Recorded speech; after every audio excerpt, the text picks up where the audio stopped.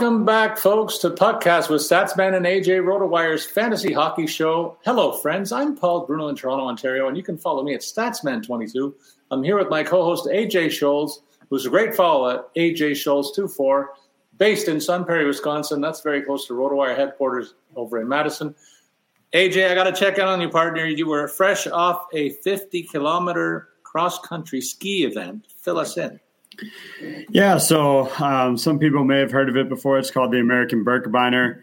50-kilometer cross-country race. Took me about 6 hours and 22 minutes this year. I do that as part of Team ALS, so I raise funds for that go to helping families affected by ALS, go towards ALS research, that sort of thing. So it's a slog. It's Tuesday and I still hurt, but it's definitely worth it and a lot of fun.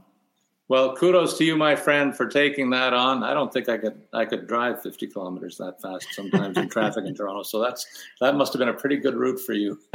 And you survived it in fine style. I saw the pics. You looked great. So, partner, we're just days before the trade deadline, but the activity of this past week was phenomenal. And we got about 16 trades to talk about right now off the top. So we're going to divert from our usual format, and we're going to spend some time talking about these deals and maybe some other hot rumors that we're hearing, and they'll be confirmed in the coming days, we think. But we want to share all that information with you, so we're not going to go through the 32 teams like we usually do, though there are a couple of bits of news and notes that we will cover before we sign off today as well. And with that said, we are going to look after your DFS needs on a big slate of games today, too. We'll bring you our DraftKings and FanDuel rosters for Tuesday night's action here. So off the top, partner, we're going to go in reverse order, beginning with a deal that came down today, and that is the Carolina Hurricanes finally getting involved in the trading. People have been wondering when this team would start to throw some money around or pick up some players. And they picked up Jesse Puljujarvi from Edmonton, AJ, acquiring a prospect, Patrick Puistola, who was a third-round pick in 2019, still playing in Finland. What say you about this deal? Where do you think that Puljujarvi is going to potentially fit in this lineup? Yeah, I think it's a good deal for both sides in this one. I like this for both teams. Edmonton clearing about $3 million in cap space. By all intents, that is supposed to go to try and acquire Jakob Chychrun. So that's kind of their target and why they needed the space here. I think it's a good move for them to get Puljujarvi off the books. They get back a player who's got decent numbers playing over in Finland right now. Of course, he hasn't even made the jump to North America, hasn't done AHL or anything like that yet. So hard to say how well he could, can he become an NHL player? I think the jury's still out on that one. For Carolina, at worst, Puljujarvi fits into a bottom six role for them. It's a new change of scenery for him, which I think will be helpful. And, even in the bottom six in Carolina, that means you're playing with either Jordan Staal or Paul Stastny. That's two really good centers that he would get to play with, and I think can help bring out the best in him. So I like the move really for all parties. I think it helps give Carolina some more options, gives Edmonton cap space they need. I don't see a bad side of this trade, Paul. I don't know about you. Yeah, I agree with you. I think the key from Edmonton's point of view is they had to finally separate themselves from what turned out to be a pretty bad high first round pick in Puljujarvi, never really panning out, despite a lot of opportunities with Draisaitl and McDavid as his centers. But as you said, he's going to a pretty good situation in Carolina where they have a lot of depth at center. So he's going to be playing with a decent forward who has NHL experience. So it's not falling off a cliff, and that's a very strong team. And sometimes it's just a change of scenery that could really be helpful here, and he will have some fellow countrymen to commiserate with as soon as he lands in Carolina as well. So a good move for both sides. We were wondering what Edmonton's going to be looking for. I think they're in line for a defenseman. As you implied, Chychrun is a possibility, but there also is Vlad Gavrikov and a host of others. Maybe John Klingberg also fits in to their plans. They need like another good puck-moving defenseman over in Edmonton, and this is clearing the decks to see if they can make that happen. Yesterday, then, we're going in reverse order. There were a couple of deals, AJ.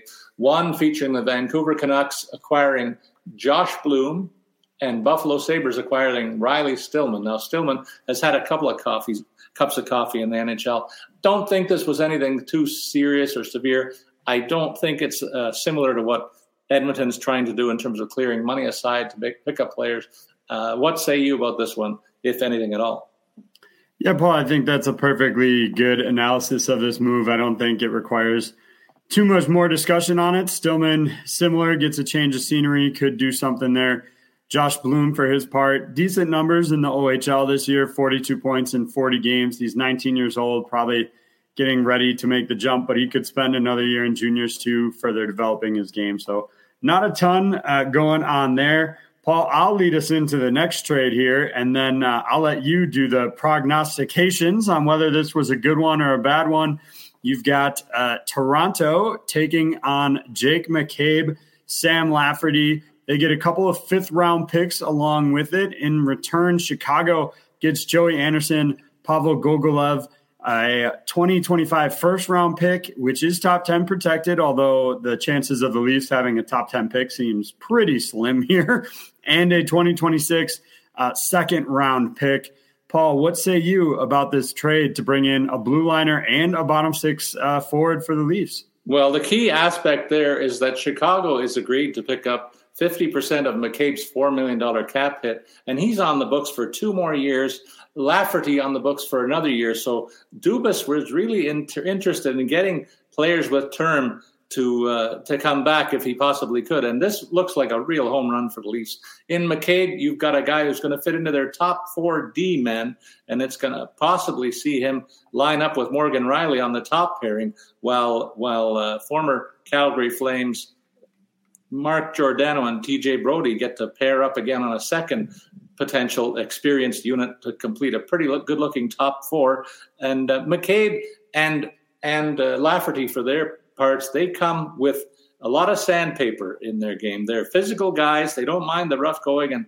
And offensively, Lafferty's got a penchant for liking to go to the front of the net and causing havoc there. He's already got 10 goals this year. That's a pretty good addition to the bottom 6, AJ, I think. So they've really bolstered themselves at forward and defense with this trade, and upping the ante in terms of the physical element. I know that there was some concern about how they would measure up with Tampa, who are a very physical team. This really changes the look and feel of the Leafs' bottom 6, in addition to the trade that they made last week with St. Louis. So I'm quite happy with the deal, and look forward to seeing what may shake down beyond this. Like you said, the key for me was the first-round draft pick was top 10 protected. I mean, we're talking 3 years out, and I'm hoping the Leafs are still a competitive team there. So it'll be a late round pick. The second rounder in 26, ditto for that as well.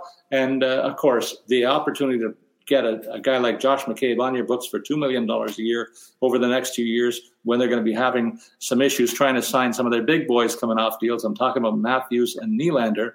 This is going to give them a little more space in that regard, and I hope to heck the salary cap does rise to make that even more palatable. But Chicago acquiring a couple of prospects. Joey Anderson has been up and down in the NHL before. He's a good player, but if nothing more than maybe an occasional third liner. He'll play third line limited in a Chicago rebuild, I think, but is destined to be a fourth liner if he plays at the NHL level. Gogolev is not with the Leafs' top AHL farm team, but with a secondary one in Eastern Canada, and he's had a pretty good offensive year, but that's 2 levels below the NHL. So not holding out hopes for him making the NHL for more than a cup of coffee. And then Chicago does amass a couple more draft picks, and their draft cupboard is chock full, partner. They've got about a dozen picks in the next few years in the first 3 rounds. So really hoping to hit home runs at the draft in the next few years there.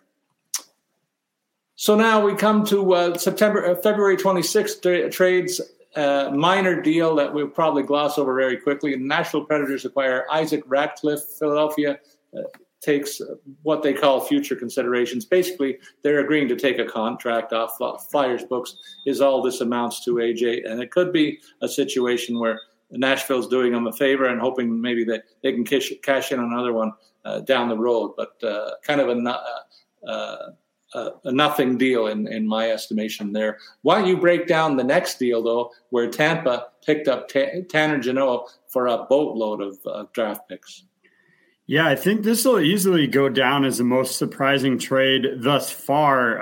There could be other ones that come up that have huge price tags, but Tanner Jeannot goes to Tampa, and the other way you get Cal Foote, defenseman with some NHL pedigree, a third, fourth, and fifth round pick in 2023, a second round pick in 2024, and a first round top 10 protected pick in 2025. Again, I think the likelihood that the Lightning would be in the mix for a top 10 pick in 2025 is probably still pretty slim. So you're talking 5 picks, including a first, one from basically every round, first, second, third, fourth, and fifth. A pretty solid defenseman, in my opinion, in Cal Foote. I mean, he's not going to be a Norris Trophy winner anytime soon, but a solid, I think, kind of bottom pairing maybe could, develop into, a second pairing guy. And then, all of that for Tanner Jeannot, who, really his offensive numbers aren't outrageous by any stretch of the imagination. You're talking 14 points in 56 games this year. Was significantly better last year, admittedly 41 points in 81 games last season. So it's possible that getting some improved line mates here could spark something for him in Tampa. But overall, this feels like a pretty hefty price tag that was paid for Tanner Jeannot. Yeah, clearly there was something about him that they really felt they needed to have. I mean, they have tons of physicality in the bottom 6. Take a look at what it might look like going forward. They've got him penciled in.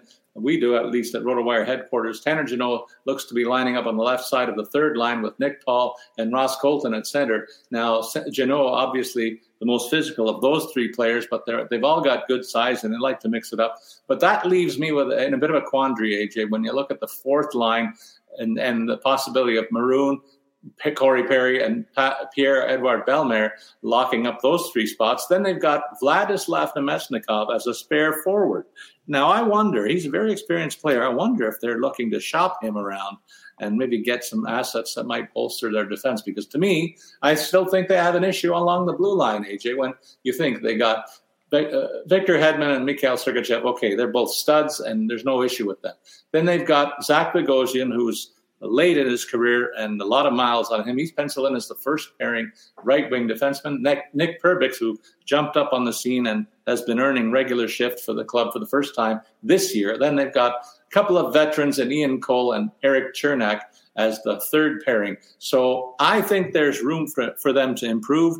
And maybe they're looking at bringing back a guy like Luke Schenn into the mix here, a guy who spent some time in Tampa. He's also linked to a few other NHL clubs, including the team that Tampa's possibly going to play in the first round, the Maple Leafs. So I'm hearing the price tag for the veteran D-man in Vancouver could be as high as a second pick, maybe a third one in an upcoming draft. So the price tag is high on some of these remaining players, but I do think Tampa should be in on a search to bolster the blue line. I do think there's room for improvement there. Do you agree or disagree? I think it's a pretty solid group. I don't think they need to do it necessarily, so I wouldn't say they have to force anything. I mean, let's not forget, they don't have a single pick until the 6th round this upcoming year. Just 1 pick in the first 3 rounds the year after that. So they're pretty thin in terms of, tradable assets here.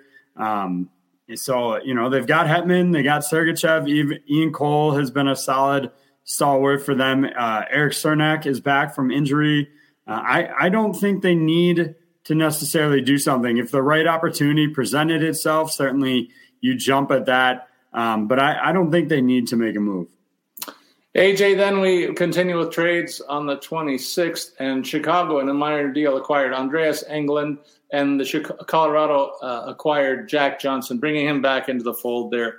Stanley Cup winner, Jack Johnson, Paul. Let's not forget. Popular move in that dressing room, AJ, and I think you touched on one of the reasons why I think Colorado fans are pretty excited about this return. A solid defensive defenseman. This team's on fire right now, and they look like every bit ready to defend the Cup championship. You want to spend a little more time talking about Johnson, or you want to jump down to the next trade?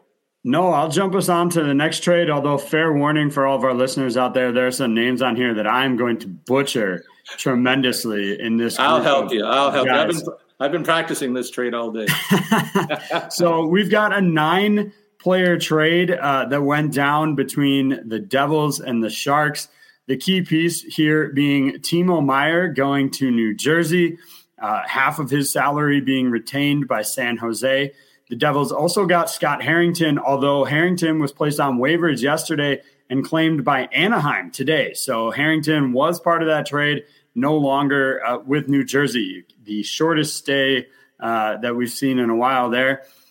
Zachary Amond goes with him, Santeri Hatakaka, I think, and Timur Ibrahimov. Very good. All go to the Devils along with a 2024 fifth-round pick. On the other side, San Jose gets a couple of younger guys that have had some time in the NHL in terms of Andreas Johnson, Fabian Zetterlund. Both, I think, could be solid pieces for a building team. Nikita Oktiuk, I think. Then Shakir Mukhamadullin. Thank you, Paul. That one was going to be a mouthful. They also get a 2023 first-round pick, a 2024 second-round pick, and a 2024 seventh-round pick. There are some conditions on those that kind of move things around, but we'll just stick with those for now. As I mentioned, really the biggest name here and the biggest piece is the Timo Meier aspect of it. I think that's a great addition for the Devils. Obviously, he will jump immediately into a top 6 role here, possibly on the second line, I think, with Jack Hughes and Bratt, although they could just stack that first line and go Meier, Hischier, and Tatar. I think they'd be better suited to split them up and give Hughes a little bit more support. We are going to have to probably wait to see Timo Meier with the Devils. He is still dealing with an upper body injury. It's not expected to be long-term or anything like that. And then, of course, Harrington would have been the other kind of bigger name coming that way. But, of course, he was put on waivers. Some kind of makes you wonder why he was included in the trade in the first place. Could have been an issue with number of contracts. Teams are only allowed to have 50 contracted players. So maybe the Sharks needed to move him for something like that. On the other side, Sharks, I think they get a decent return here. Again, essentially these minor pieces are what they are, but the move was for Timo Meier and to get a pair of guys in Andreas Johnson and Fabian Zetterlund, who I think could be contributors, pick up a couple picks. So strong move on both sides, especially when you consider, Meier definitely was looking to get out by all accounts and to, go somewhere with a more competitive team. And the fact that he will be a free agent in the offseason, now it will be the Devils' job to figure out how to sign him to a long-term deal. All reports indicated he was looking at an 8-year max contract. Whether or not New Jersey is willing or able to offer that, I think remains to be seen. Yeah, I think he's whistling into the wind if he thinks he's going to get a max contract, but 8 years for sure. It's something around $8 or $9 million is the floor on the other end of that. But I think that it's a great piece, a nice addition for Jersey. Look at. We've spent a lot of time talking about Tampa and Toronto in the first round. If things go according to Hoyle, you're going to see a cross-state rivalry where the teams can take a short cab ride to a couple of the locales that might meet up in the first round in the Metro Division, with the Rangers and the Devils looking to lock horns. And we'll have more about the Rangers side of that equation even at the end of the show. How about that for a little tease? But two teams that are set up to go nuclear against one another in the first round in the Metro Division. So that's going to be a compelling series if the current standings do hold. And I mean, I like what San Jose did when you consider that we are showing that the two pieces that you called in Zetterlund and Johnson to come in and play second-line minutes for San Jose. That is something that's not lost on me because they spent a lot of money on a few pieces around this team that are still there. So they had to get some cheap talent in, and I think they did a very good job, essentially getting two guys who have a pretty good scoring pedigree to play around Thomas Hertl on that second forward line. So good job for San Jose for getting the most out of this deal that they could. And really, this story won't be written completely until all those drafts are accounted for a few years down the road. So good deal on both sides. The best player going to the Devils, as I said, adds to their firepower, which is already considerable. Then we had a minor deal, but I was kind of surprised that St. Louis parted ways with Ivan Barbashev, AJ. It looks like they're going full on rebuild here. They acquire a piece in Zach Dean that we don't know too much about, a minor league prospect to be sure. But Barbashev, I thought, was a guy that was young enough that St. Louis could keep him around to be part of the solution here rather than jettisoning him to Vegas. But on the other hand, I like what Vegas acquires here, and they get a guy who will fit somewhere in their top six, I think. And I think the best days are ahead for Barbashev. He's going to be surrounded by a pretty talented group of forwards here in Vegas. Yeah, Paul, as you mentioned, the Blues seem to be full on sale mode. We've seen a number of trades by them that we'll get into, a couple that we've already talked about, but Ryan O'Reilly, Tarasenko, Klim Kostin, even going back to October. So obviously they think they need to make some changes. Zach Dean, quick update on him, 51 points in 39 games playing in Quebec juniors, 30th overall pick in the 2021 draft. So definitely some pedigree there and a decent player to return when you're just trying to get prospects and picks to build towards the future. Our next move was between Montreal and Dallas. Denis Gurianov goes to Montreal. Dallas bringing in Evgeny Dadonov. Really tough year, I think, for Dadonov, and tough couple of years to be totally honest with you. In Montreal, it just hasn't seemed like the right fit. 18 points in 50 games. By comparison, he's got one goal in one game with Dallas. So that tells you how that fit was looking. There were a couple of instances where Dadonov was a healthy scratch. And part of it, too, is Montreal retained some of the salary here on Dadonov, 50% of it. He was carrying a pretty significant $5 million cap hit. He'll be a free agent after the season, so it's not a long-term commit for Montreal. They get a solid player, in my opinion, in Gurianov. Not sure if you have another take on that one or not, Paul. Well, I do. A couple of years ago, I was high on Gurianov, AJ, and it seemed like he has fallen off a little bit. The goals and points have dropped over the last couple of seasons, and to the point where he couldn't crack the top six in Dallas. Interestingly, in the early returns that we're seeing on the morning skates, is that Montreal's got him penciled in to play first-line minutes with Nick Suzuki on the right wing. Now, you're reminded also that there are a whole host of injury notes here. Kirby Dach likely out for the rest of the season. That news came down earlier today. And Sean Monahan out long-term is the issue that they announced today. He was a guy that they were hoping to turn into an asset at this time of year, AJ, but because they took on that big contract with that expectation, gave him some playing time. And early on, it looked like a good move because he was scoring fairly regularly and contributing in a top six role. But then injury bug caught up with him, and he hasn't been able to shake that.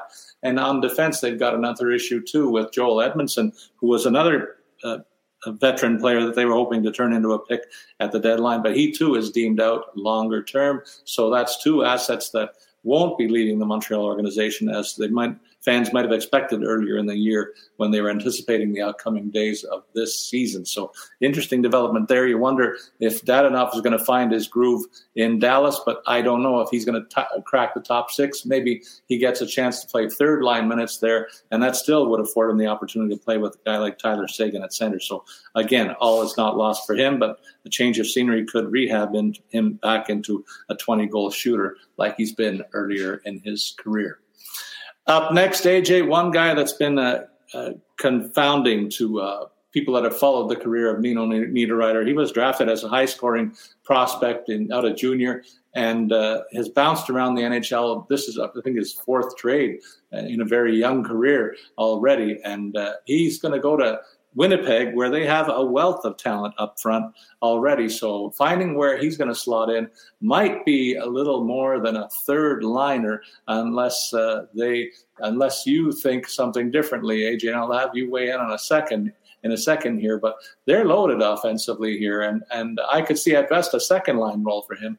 But that's because a few guys are injured here. Cole Perfetti, Mason Appleton out of the lineup. But when they get back to health, they're going to challenge him to try and keep that role. So I don't know if you had any other takes there, but Niederreiter, another change in scenery. The cost to Nashville gets a second-round draft pick in next year's draft.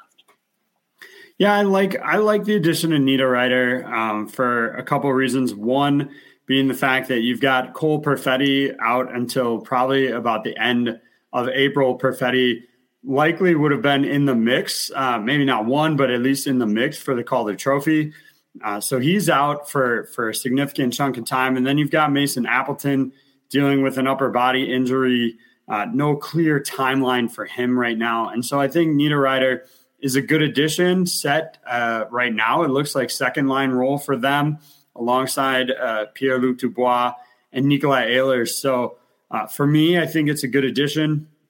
He's definitely going to help the team. He'll get power play opportunities. I think that'll increase his chances. And look, Paul, you mentioned he has moved around a lot, but this is a guy with multiple 20-goal seasons under his belt. With the move here in Nashville, from Nashville, he's already got 18 goals this year. He could potentially, it looks like, doing my quick math here, his career high is 25. He could easily reach that mark playing, in Winnipeg, especially with power play opportunities. So I think it's a good addition for them. And this is a better player, I think, than a lot of people give him credit for. Our next deal was Vitaly Kravtsov going to Vancouver, William Lockwood, and a 2026 seventh-round pick going the other way for the Rangers.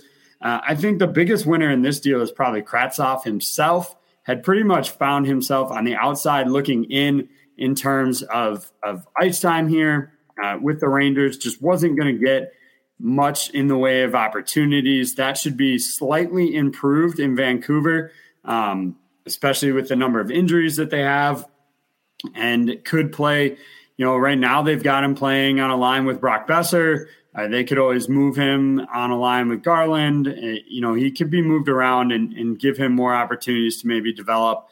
But he just wasn't going to play, in my opinion, for the Rangers, especially due to recent trades that we'll discuss at the end of the show here. But Kravtsov was the odd man out in New York. It just wasn't working. So I think it's a good move for him. Yeah, and early on, he's going to get a chance to play in a scoring line role, but there's going to be a lot of competition for that. So it behooves him to get off on the right foot, and he'll have fellow countrymen to welcome him there and ease the transition, I'm sure.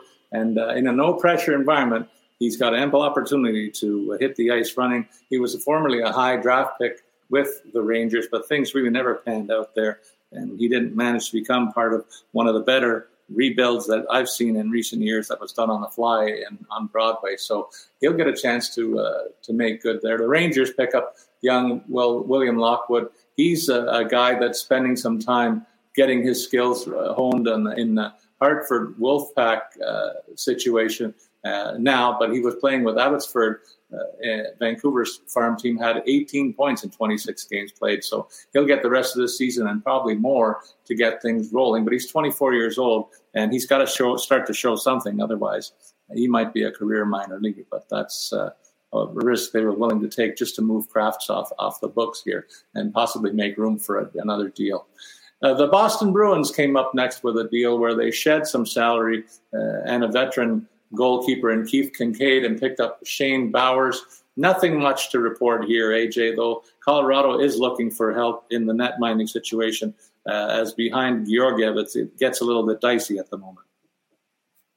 Yeah, really not much to mention there. I'm actually going to move us, Paul. I'm going to throw a curveball at you here. Breaking news that just came across, a new trade from today, is Marcus Johansson going to Minnesota with the return being a third-round pick to the Capitals. In light of another trade that we were just going to discuss involving Washington, it certainly seems to me that they are more in the seller category than the buyer. I think, unfortunately for them, that week away for Alexander Ovechkin kind of sunk this team, if I'm being perfectly honest, put them in an uphill battle. And so now you're seeing a player flipped here for them. Or am I thinking Marcus Johansson was on the Caps? Yes, he was. You're right. I was questioning that. So I was going to interrupt you if you were off track, but you're right on the money. Yep. So for Minnesota, I think this is a good addition to bring in Johansson. He'll be a solid player for them. He had been slumping pretty hard at the end there. No goals in his last 9 games, no points in his last 6. But I think a change of scenery will definitely help him. Could challenge for a top 6 role with Minnesota. Washington gets a decent pick on the return there. I think so. I think it's a good move picking up another guy who could be helpful to their power play. They have had issues with that at times this year, but he will bolster the squad with another good offensive piece, and they didn't pay a high price to acquire that. And it does look like Washington is clearing the deck there too. They started in that regard actually with a trade that happened earlier this week when they sent Dmitry Orlov and Garnet Hathaway over to Boston.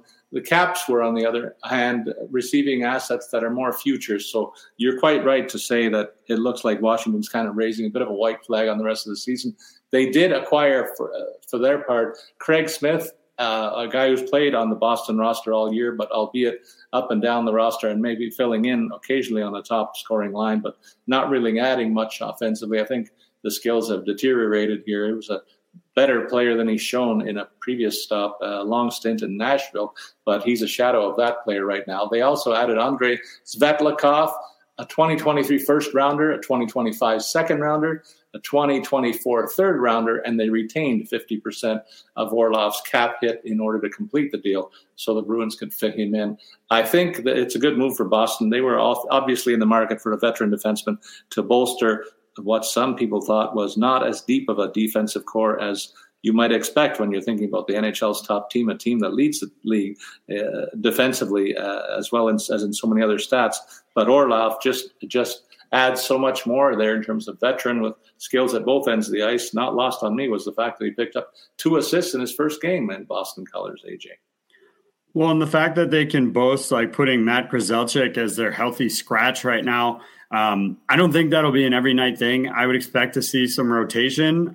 They'll get a couple of guys will get rest. Jacob Zorbo hasn't played in quite a long time. He's got like 2 games since late November.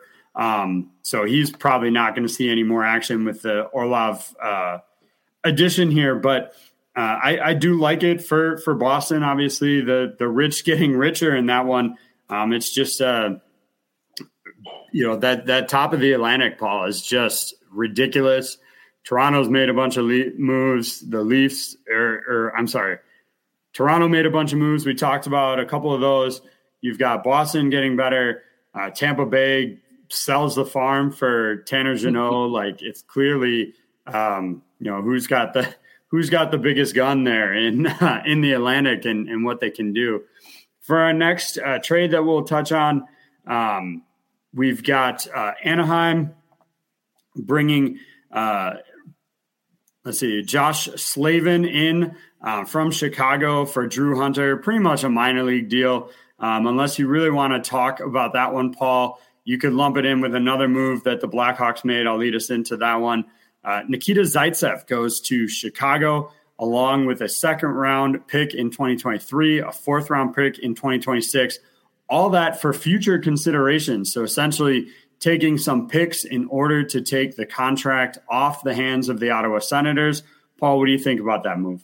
Well, I think Chicago's doing a lot of teams favors this year to acquire draft picks, so I'll spend more time talking about the draft haul that you're looking at as a Chicago fan. Like I said, 6 first-round picks in the next 3 years, 6 second-round picks in the next 3 years, 5 third-rounders. So that's 17 picks over the next 3 first rounds of the upcoming NHL draft. So it's pretty clear to me that the Hawks are willing to do these favors. They did in on a couple of deals where they gave some money up to acquire picks as well, including one of the ones that we just mentioned with with Orlov involved there. So they've done that in order to stock their draft cupboard and fill that up. And it's a team that's in a full rebuild, obviously, here. And they may not be done yet with a piece like Max Domi that could be desirable to a team that's looking to bolster their offense. He might be a guy that goes out the door in addition to all the moves that we've talked about with the Hawks.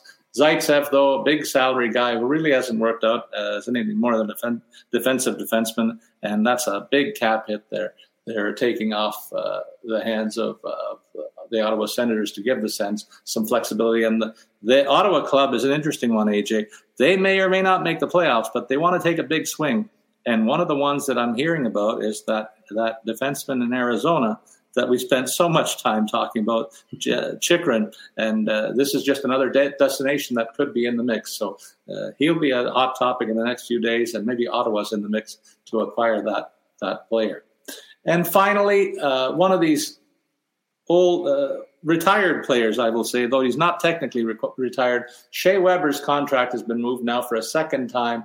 And the Vegas Knights, they acquired Dyson Mayo in the transaction. Mayo's a guy who's had a cup of coffee in the NHL. Nothing but a depth move here to get some money off the books. And Arizona has made a history of doing this. They've got almost an first-line all-star squad that they now complete with the acquisition of Shea Weber's contract. So another big dollar deal coming in, and a prospect going Vegas's way in the other direction. So that completes all the transactions we have to date, AJ. And it's a place where we're going to stop now before we come back with the DFS segment of our show and a look at some other names that we could see floated before the trade deadline. So for now, we're going to take a rest and come back to you. Let's take a pause and give our sponsors some airtime.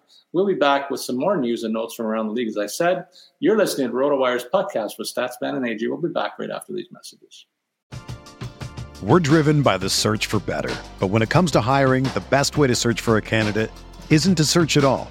Don't search, match with Indeed. Indeed is your matching and hiring platform with over 350 million global monthly visitors, according to Indeed data, and a matching engine that helps you find quality candidates fast. Ditch the busy work. Use Indeed for scheduling, screening, and messaging so you can connect with candidates faster. Leveraging over 140 million qualifications and preferences every day, Indeed's matching engine is constantly learning from your preferences, so the more you use Indeed, the better it gets. Join more than 3.5 million businesses worldwide that use Indeed to hire great talent fast. And listeners of this show will get a $75 sponsored job credit to get your jobs more visibility at Indeed.com/Blue Wire. Just go to Indeed.com/Blue Wire right now and support our show by saying that you heard about Indeed on this podcast. That's Indeed.com/Blue Wire. Terms and conditions apply. Need to hire? You need Indeed.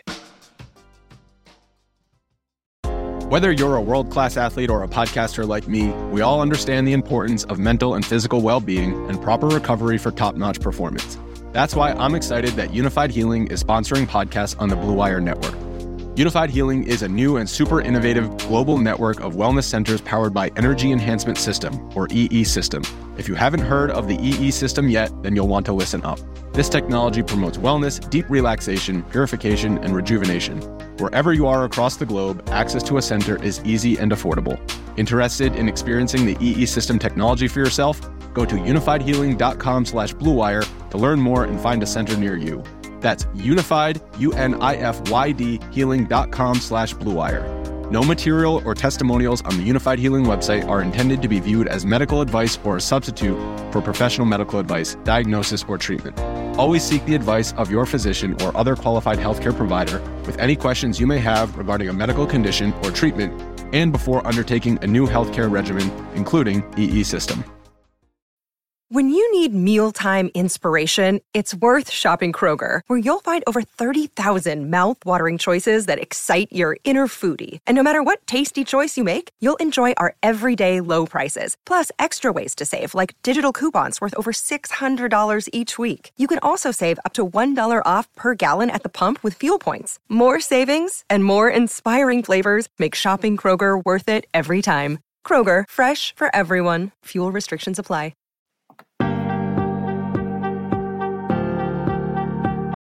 This is the story of the one.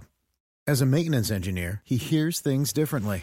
To the untrained ear, everything on his shop floor might sound fine, but he can hear gears grinding or a belt slipping. So he steps in to fix the problem at hand before it gets out of hand. And he knows Grainger's got the right product he needs to get the job done, which is music to his ears.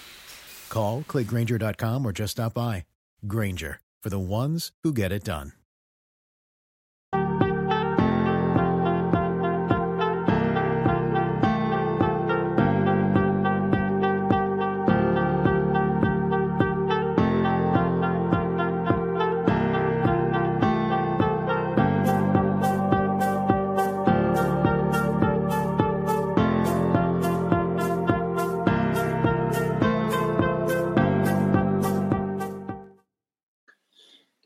All right, we're back, folks, on the podcast with Statsman and AJ, and it's time to talk DFS. We haven't forgotten about you, and we will put a segment together today to highlight a 10-game slate in the NHL. So busy on and off the ice the league is this week, and tonight we got loads of hockey action, AJ, to look at, and so we'll be engaged with DFS play. Why don't you kick us off with a look at your DraftKings lineup for today's action? Yeah, absolutely. So teased a little bit of this over on DraftKings show today. My top center heading into this one is going to be Evgeny Malkin tonight.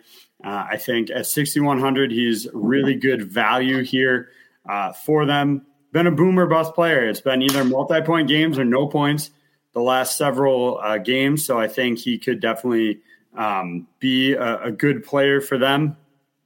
Overall, I think a good basis for your lineup. You're not paying up a ton for him. I went with Anthony Cirelli at 4,900 for my other center. Tampa, tough matchup against Florida tonight, admittedly, but Cirelli is a top 6 player who plays with Stamkos. He's got 3 goals in his last 4 games. So another really good return for a guy at a discounted price at 4,900 here. For wingers, I started off with Jeff Skinner, 7,300. I think it's a good opportunity to stack some Buffalo Sabres tonight as they play Columbus at home. We've talked ad nauseum, I'm sure, for some people about how many goals Columbus allows this season. So getting some Sabres players in your lineup makes a ton of sense to me. I will double down on that and go with Jack Quinn at 3,200, my value play for the day. He is taking that top line assignment with Alex Tuck on IR, so you can get Skinner and Quinn in there for just a shade over 10K combined.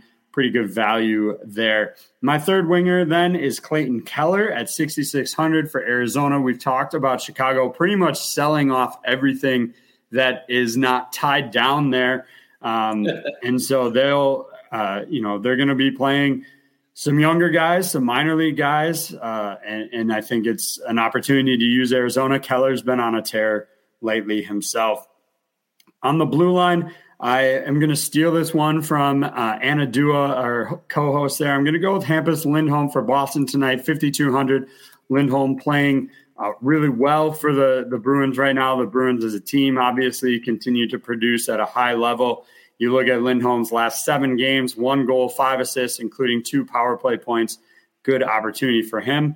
I go with Mikhail Sergachev at 5,700 as my other blue liner. At today's game day skate, they switched up which defenseman was going to be anchoring the top unit for Tampa on the power play tonight. So Sergachev goes with the number 1 unit instead of Hedman, so you might as well pay down for him. Going to go with Evgeny Svechnikov tonight, 2,500 for the San Jose Sharks. It's a good opportunity for them to potentially, get some scoring going. That team goes up against Montreal. They're playing at home. And again, with Timo Meier leaving, there's opportunity for more minutes for guys. Svechnikov, for his part, 4 points in his last 4 games. A decent shot volume, 10 shots over those 4 games. So I think a good opportunity for him. And he's seen a little bit more power play ice time of late. I think that'll continue with Timo Meier no longer there. And then finally in the goal, I go back to Buffalo. It is the top of the board. It's the most expensive option here, but I just couldn't get away from it. Craig Anderson has actually played some pretty decent hockey for most of the season. and then just gets too good of a matchup going up against Columbus here. I had to use him, had to get him in the lineup and go that route. So that's what I did on DraftKings. Paul, how does FanDuel shake up for you?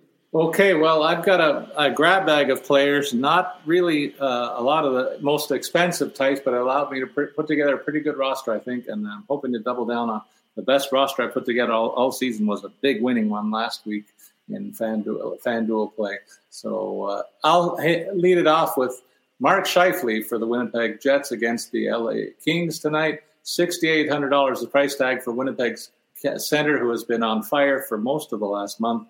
And I think he gets a chance to pad his stats against a team that we thought was going to be better defensively than they have been for much of this season. So I like that matchup there. It should be a high-scoring affair.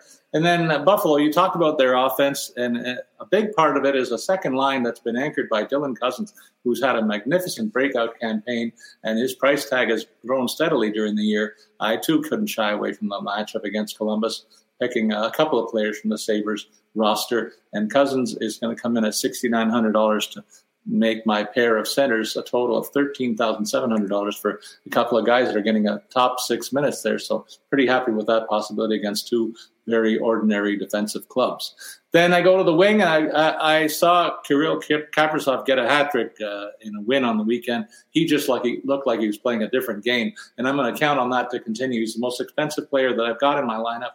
And for Minnesota against the Islanders, I think that's a very favorable matchup for the home side tonight. So $8,900 going out the door for one of the most dynamic players in hockey right now. Then Reinhart for Florida against Tampa. Look, this is a heated rivalry. You can almost throw out the standings when these two teams get together. And I love watching them play because they're two rivals of my favorite club. So I hope they beat the crap out of each other.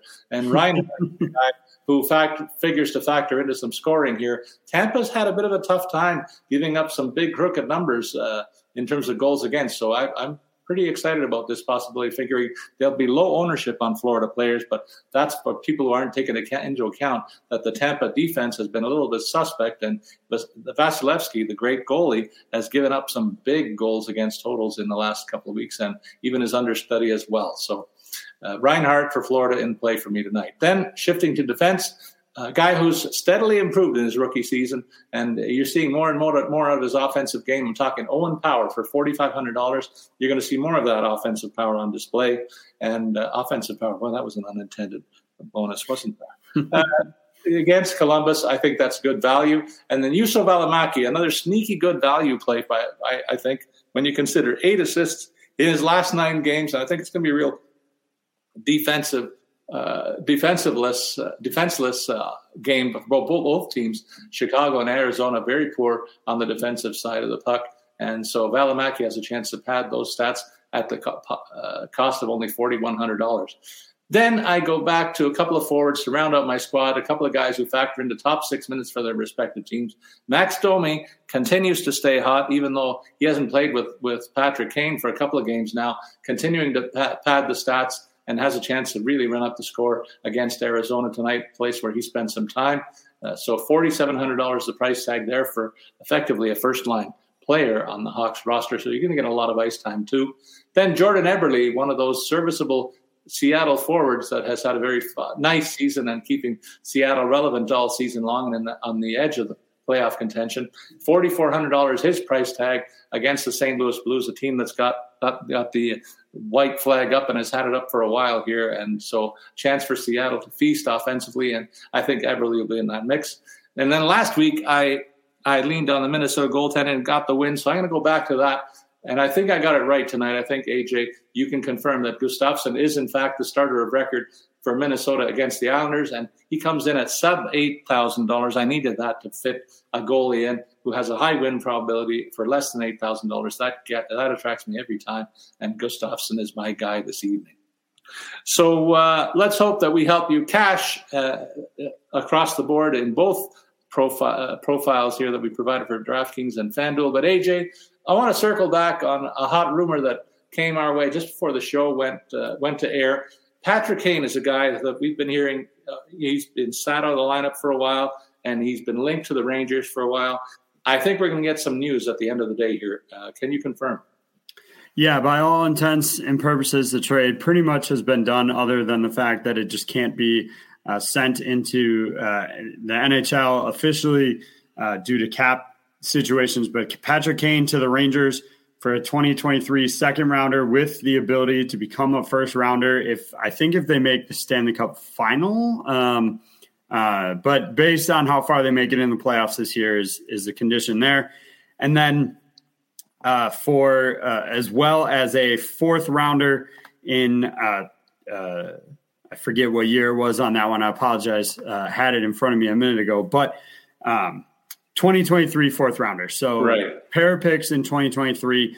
It sounds like it will be Arizona that was picking up that extra cap hit there to take some of that on to relieve the pressure. Obviously, $10 million was a little bit too much for them to take on entirely. So that is the story on Patrick Kane, expected to potentially be in the lineup as early as tomorrow for the Rangers. I've heard somebody leaked it that his equipment is already at the Rangers, at the site of the Rangers' next game. So it's a poor cover-up job if they're trying to keep this thing a secret.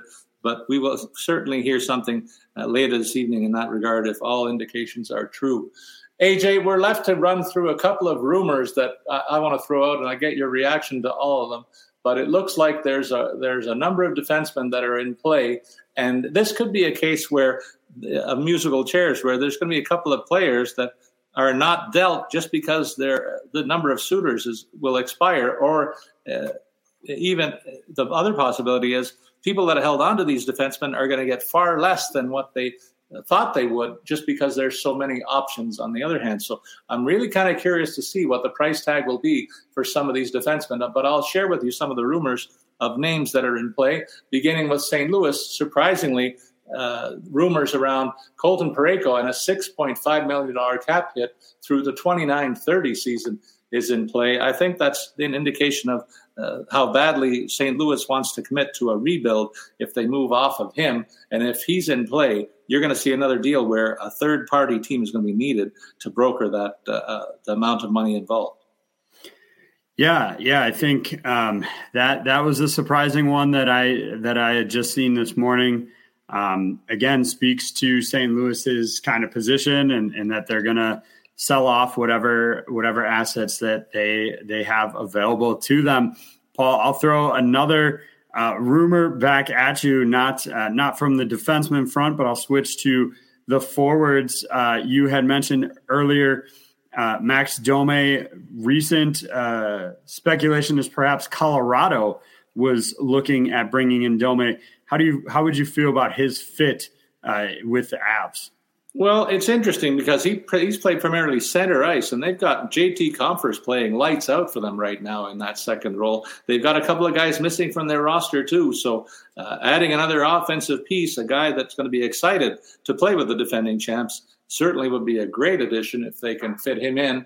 And at a $3 million salary cap hit, that might be something of a tricky deal for Colorado and might involve them using a third party to make that happen, but it would be a great addition, another speedy forward to a team that's just very rich right now and starting to really play like the defending champs we thought they were.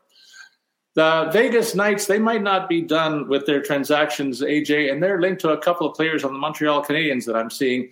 Jake Allen is a guy that they're talking with because they've dealt with an issue where they were forced to play Logan Thompson much of the season. Now, not intended as a knock on him, but relatively inexperienced. He's performed admirably for them.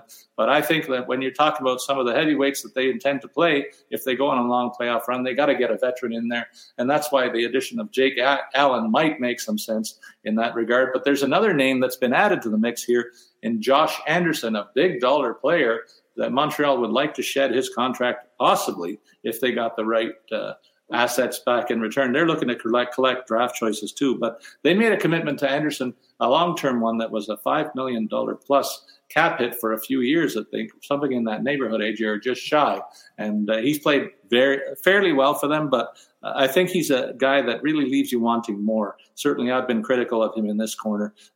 What say you about the possibility of either Anderson or Allen being on the move from Montreal?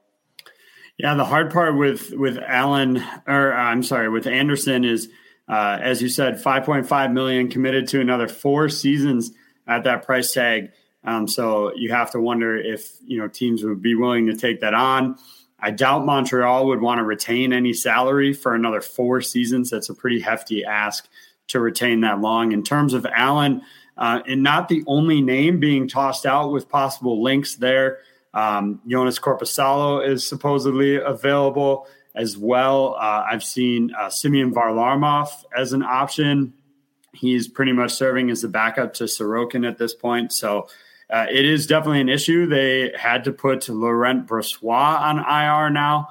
So it just seems goalies continually get hurt in Vegas. Not sure what the story is there. It's been not just this season that they've constantly dealt with these weird goaltending long-term injuries. So those are a couple other names that could end up there in terms of that. Another forward, 2 more forwards I'll toss out your way, Paul, to possibly consider. Kevin Hayes reportedly available on the trade block, although he also said today that he would prefer to stay in Philadelphia instead of being traded to a contender. Could just be posturing because, the Philadelphia fans would eat him alive if he came out and said, yes, please trade me. Kevin Hayes is one player reportedly available. And then JT Miller continues to be linked to the Penguins, a potential homecoming for him. He's from the Pittsburgh area, but the question on Miller, which I don't think I've seen a good answer for, there would probably have to be some retained salary, but Miller has a contract extension that kicks in next year. And so the question would be, would the retained salary transaction only apply to the current contract, which, would be about $2.5 million, give or take, if they retain that, or would it apply to beyond that when his $8 million cap hit kicks in starting next season? So, an interesting one there, Paul. Any thoughts on both or either of those trades? I think that the Miller one doesn't make a lot of sense for Penguins because they got some issues there in terms of some of the veterans on the roster that they committed to, and I'm not sure how the money situation would work unless they could broker a significant chunk of change in the Miller transaction. I don't think there's any team out there that would take 6 or 7 years at anything more than $1 million. So I think you put the kibosh on that one for a while. And the transaction involving the Philly center certainly been a pretty good year for Hayes. Let's not diminish that. And maybe he's not part of a rebuild on that roster. So from that standpoint, it makes sense to sell high on him. I'm not sure if there's going to be a big demand on him or even JVR, another name that's cropped up as maybe a power play specialist that the Flyers could offer in trade, but both of them come with significant dollar amounts, and really I think there's better talent out there. One of the forwards that is out there as well, AJ, Brock Besser, very closely linked to Minnesota. It seems that the Wild is not done, and they're looking at bringing in Besser, who really would like to go there too. It's been leaked that he does have an interest in moving on, and Minnesota would make a real good destination for him on a personal level. So keeping an eye on that one as well. But then we come back to a few defensemen, AJ. We got Chychrun. We've talked about him, and he's linked to Ottawa, Washington. Heck, I even still see Toronto being floated there. But I think that might be you planting that just to get my goat and say every time there's a trade rumor, the Leafs are linked to it. I don't see that. But Vladislav Gavrikov is another guy that could be moved out. And as far as the Maple Leafs are concerned, I'm not sure that they're done because they have an issue with Matt Murray on the injured reserve right now. And they have to move some money around in order to have him come back to the lineup. They're scheduled to play him later this week if all goes according to Hoyle and practice returns are positive. But they can't do it unless they send a guy to the minors or move another contract. And one of the names I'm hearing is Alex Kerfoot. And while he's been a serviceable player for this club, he was signed as a top 6 forward, and he's bounced around anywhere from second to third to fourth line. An expiring $3.5 million cap hit is the anvil that's attached to him right now. And I'm not sure there's a team out there that would take on that contract and and help the Leafs out of this cap jail situation, unless they sweeten the pot with another future draft pick. But I don't know if you have any comment on Chychrun or Gavrikov or even the Leafs dilemma with Kerfoot, but the floor is yours. Yeah, I don't have a ton of thought on there. I don't see, Chychrun linked to a ton of teams. Mattias Ekholm, another name that's circled around there. So there are a lot of players still reportedly available. We'll see how it all shakes out on Friday. I would expect we're going to be pretty busy the rest of this week in terms of more deals. Obviously, the Kane one expected to be finalized later today.